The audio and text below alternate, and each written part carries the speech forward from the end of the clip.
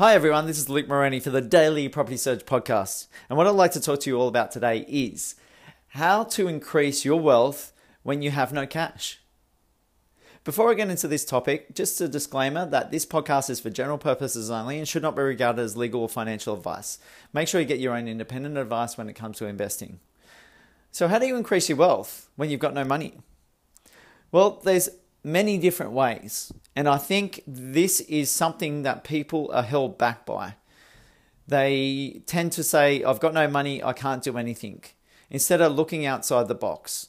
There are so many different opportunities that are out there to gain wealth creation and look at ways to actually benefit yourself down the track. Not only in the money element of it, but the skills, the creative nature that you come by with actually working with something when you've got no money on you.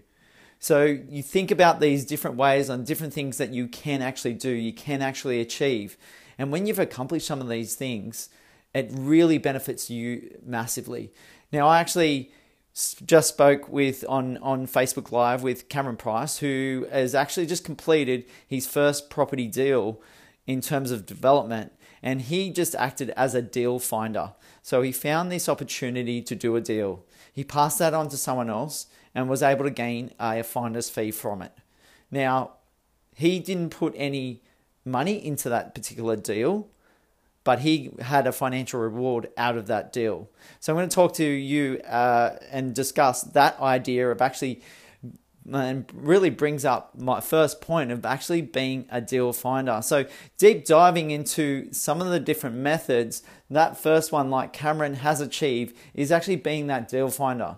So the idea of offering to help others or other companies to actually benefit yourself financially.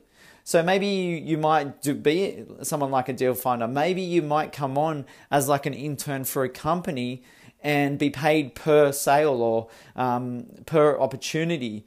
Or, once you put in the hours, they might in turn bring benefit to you down the track. So you've just got to sometimes put yourself out there to be able to do those deals. And it might mean that so much more comes back down the track. So it's not about those short term getting $1,000 a week come through on a constant basis. It's about working maybe for free or working and spending all your time getting the knowledge, skill and experience of doing deals and then getting paid down the track. So Cameron, like you said on the video, has probably gone through 10 to 15 deals, but actually done feasibilities and assessments on something like 50 or 60 deals. Now, typically what the guys training him go through is you almost need to go through 300 deals before you find that one. So Cameron's been quite fortunate in regards to getting a deal across the line this early because he's way ahead of the game in terms of what the average person goes through in finding deals. So his persistence and patience is paid off. He's done a deal. He's got a finder's fee. And that gives him more confidence and self-belief that he can then replicate that and do it again. Like has been said before, rinse and repeat. Rinse and repeat. And that's what Cameron's journey is going to be all about now. So think about being a deal finder if you're in a position that you can't get started and look at doing a buy and hold strategy or like a development strategy and actually looking to create your wealth. The second point I'd like to make, and this is probably a combination that you need to do with many other things, and you actually might, in terms of these different points that I'm talking about today, is you might combine all these. You might look to do each and every one, not just one. So the second one is around increasing your income and then reducing your expenses. I guess we in Australia like to often live a fairly lavish lifestyle, so we want to put ourselves in a perspective of actually spending a lot of money and enjoying all the comforts and the experiences in life. But at times, you need to pull back some of that spending. In times, you need to take on that extra job or that 2 extra jobs or looking to do that side hustle and looking to increase that wealth. Now, the top 1% of people will look to do that and won't get themselves in. If they do get themselves in financial trouble, then they'll look to dig themselves out of it. A lot of people often, if they have issues, they dig their head in the sand and then fall foul to financial issues, which is an unfortunate thing. If they had maybe some coaching around that, started to increase their wealth, bring themselves out of reducing them expenses and increasing that income, they can really take, maybe a couple of years to get themselves back on track. So it's your ability to maybe get a real sense about where you are and what you need to do, and focus on, like I've said previously, what you want and what you're willing to sacrifice.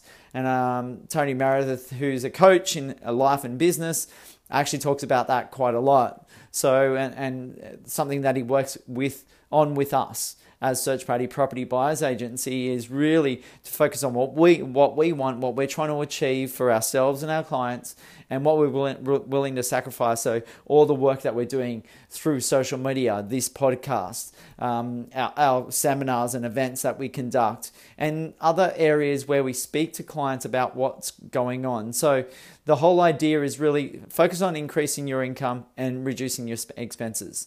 The third one I like to look at is explore the idea of money partners, and really don't be scared to ask for the money. You got to really have an effect. It's, OPM, other people's money. So we're always using other people's money to increase our wealth. It's around that whole debt agreement. So I've spoken to quite a few people about it. You might have friends or family members that have the ability to have that finance available, money available for you to borrow it off them. Now, you as the borrower is just got to put that money in high respect. So the ability for them to provide you with those funds, then you've got to repay that favor. How are you going to repay that favor? And it might not just be about the money. It's about the time with them, helping them in other ways to increase their wealth or their time with you, or other things that you can do to help them along the way. You might wash their car, or do their gardening, or do some extra things that really could help you give the confidence back to them that you're in it to make the most of their money and their generosity of providing you with that money. So really put in the work with those money partners. What else can you do? Not just take the money off them, not just pay them interest back or the money back, but go to that next level with them when you are a money partner, or requesting for those funds to be available. So think about those things when it comes to your own investing.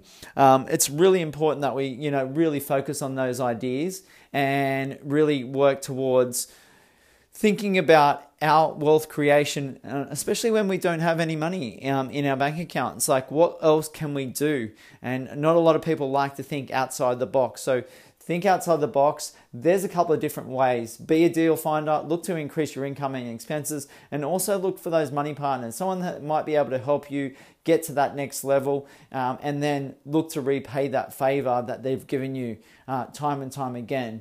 Remember those people, because they're the ones that really got you kick started. I never forget some of those people that have helped me when I've been on overseas trips, that have provided a couch for me, and I wish that I can have the ability down the track when I've gained a lot of wealth to actually go back and then either financially help them or in other ways help them through whatever's going on in their life. So that's something that I have in thought process in future, because so many people have helped me, and I continue to look to repay the favor to them, or continue to look to pay it forward to other people. And I think that's even more powerful. So if you've been helped in the past, how can you pay it forward, or how can you repay that favor?